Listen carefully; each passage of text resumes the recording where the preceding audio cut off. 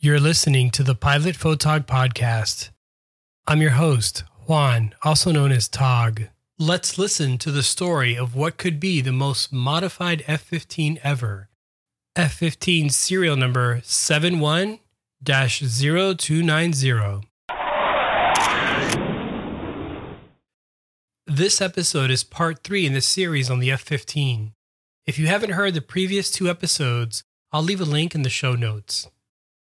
The F-15, known as serial number 71-0290, rolled off the assembly lines and into history in 1973 as the 6th F-15 ever produced and the first 2-seater F-15.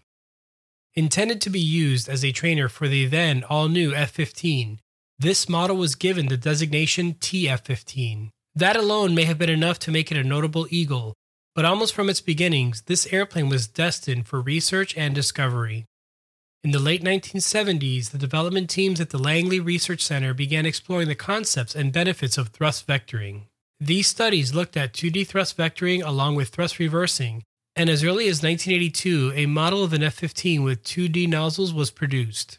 Shortly thereafter, aircraft 71-0291 was fitted with 2D nozzles and canards and flown as a proof of concept. Based on this, a contract was awarded to further study these enhancements, and this became known as the STOL-MTD, or Short Takeoff and Landing Maneuver Technology Demonstrator. Prior to becoming part of the STOL-MTD program, aircraft 71-290 was busy serving as a testbed for what would become the F-15E Strike Eagle. The Strike Eagle was McDonnell Douglas's response to the Enhanced Tactical Fighter Program, or ETF. Its competitor was the General Dynamics F-16XL, a beloved aircraft that lost out due to its single engine and higher production costs due to its modified wing.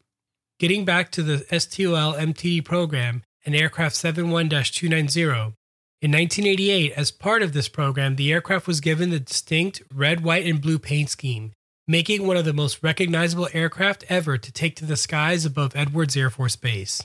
The STOL-MTD program had several goals. Aside from the benefits of having a highly maneuverable airplane in a dogfight, one of the key drivers of the program was an effort to improve ABO, or air-based operability. ABO deals with the survival and performance of combat aircraft operating out of damaged or partially destroyed airfields. The STOL-MTD program investigated ways that aircraft could take off from bomb-damaged runways that were also wet, which made for highly challenging conditions that would render most conventional aircraft unusable. By using the aircraft's canards, reversible thrust engines, and exhaust nozzles that could deflect thrust up to 20 degrees, the STOL-MTD program achieved some remarkable results, including controlled flight at angles of attack as high as 85 degrees, in-flight rapid deceleration caused by thrust reversals, takeoffs with rotation speeds as low as 42 miles an hour, and landing on a 1,650-foot runway as opposed to the Eagle's standard 7,500 feet. All of this would be accomplished by 1991. It is interesting to note that the forward canards used on 71-0290 were actually derivatives of the FA-18 stabilators. Upon completion of the STOL-MTD program, NASA acquired the aircraft on loan from the Air Force in 1993. Under NASA, the aircraft was designated number 837. However, upon closer inspection of the tail, you can see the Air Force serial number 71-290. Additionally, since it was a full-time research vehicle, the aircraft was given the classification of NF-15B. In service with NASA, the engines were replaced with Pratt & Whitney F100-229s. The F100-229 is used on production F-15E Strike Eagles, and the ones used on 837 included thrust vectoring nozzles that allowed the exhaust to be rotated 20 degrees in any direction, while adding minimal weight from the production engines. In this configuration, the aircraft first served in the Advanced Control Technology for Integrated Vehicles, or ACTIV, program. The ACTIV program investigated pitch, yaw, balance beam nozzles, or PYBBN, along with advanced control logic programming. The ACTIV program itself yielded some interesting milestones. In 1996, the first supersonic yaw vectoring flight was achieved, with pitch and yaw vectoring at speeds of up to Mach 2. On later flights, yaw vectoring was obtained at angles of attack as high as 30 degrees. Additionally, successful development and testing of an adaptive performance software program occurred. This performance optimization program, which was part of the aircraft's flight control software, would automatically calculate the best trim or settings for the thrust vectoring nozzles, along with aircraft control surfaces to minimize drag. The software was so effective that on its last flight in 1996, a speed increase of Mach 0.1 was gained with no increase in engine power at 30,000 feet. Subsequent test data from aircraft 837 was used to improve the F-15E Strike Eagle's performance on ground attack missions. The active program ran from 1993 through 1999, and following the conclusion of the active program, aircraft 837 would continue to serve as a testbed for NASA. Next up was the High Stability Engine Control or HISTEC program, which looked at a computerized system that would allow the aircraft's computers to enact engine trim changes to prevent sudden in-flight engine compressor stalls, which could lead to engine failure. The concept was successfully validated over a dozen test flights.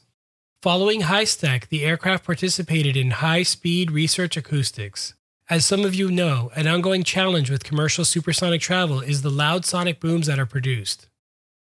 At the time, the high-speed civil transport, a proposed second-generation American supersonic jetliner, was being worked on. Since aircraft 837 had thrust vectoring nozzles, it was thought that a solution could be found to reduce engine noise.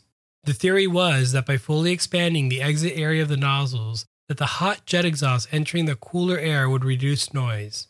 Interestingly, this involved flying the aircraft in precise patterns over an array of 30 microphones which were spread out over a mile at Edwards Air Force Base.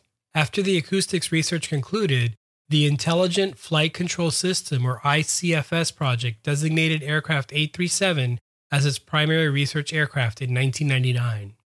The IFCS project implemented a neural network along with control algorithms that would diagnose and react to changes in aircraft stability and performance for both normal and failure conditions. This adaptive neural network algorithm learns the new flight parameters in real time and helps the pilot either maintain or regain control as the situation warrants. Another research project that 837 was involved in was the Space Base Range Demonstration and Certification, which was part of the Exploration, Communications, and Navigation Systems program. This project focused on developing and demonstrating space-based communication links for tracking data, telemetry, and flight termination systems. The hope was that by developing a space-based communication system, operational costs of ground-based stations would be reduced, along with applications for manned and unmanned aircraft systems being developed. The final research project, conducted by aircraft 837, was the Lift and Nozzle Change Effects on Tailshock, or Landsets project. The goal of the Landsets project was to generate computer models that could assist in designing supersonic civilian aircraft that could reduce noise created by sonic booms while traveling over land. Aircraft 837 participated by having another NASA NF-15B measure the shock wave coming from aircraft 837's exhaust, wake, and tail surfaces. Once again, while the research showed promising results, practical civilian supersonic travel remained out of reach. After a long and storied career, aircraft 71-0290, also known as 837, the sixth ever F-15 produced, and the first two-seater F-15 took to the skies one last time on January 30th, 2009. Having an illustrious career that spanned 35 years, which included 14 at NASA Dryden, it was time for 837 to fly off into the sunset. 837 goes down in history as the first ever aircraft to demonstrate a self-repairing flight control system, a fully integrated inlet engine flight control system, and a propulsion-only flight control system. You'd be hard-pressed to find an F-15 that has served more roles and contributed so much to aviation research. Blue skies and tailwinds. Thank you for all that you have done, 837. Today, you can find 837 on display at Edwards Air Force Base. Thanks for listening. If you enjoyed this episode, be sure to subscribe to this podcast so you don't miss any future episodes. You can also check out my YouTube channel. I'll leave a link in the show notes below. And lastly, you can find me on any social media platform at Pilot Photog. Be well, stay safe, and see you next time.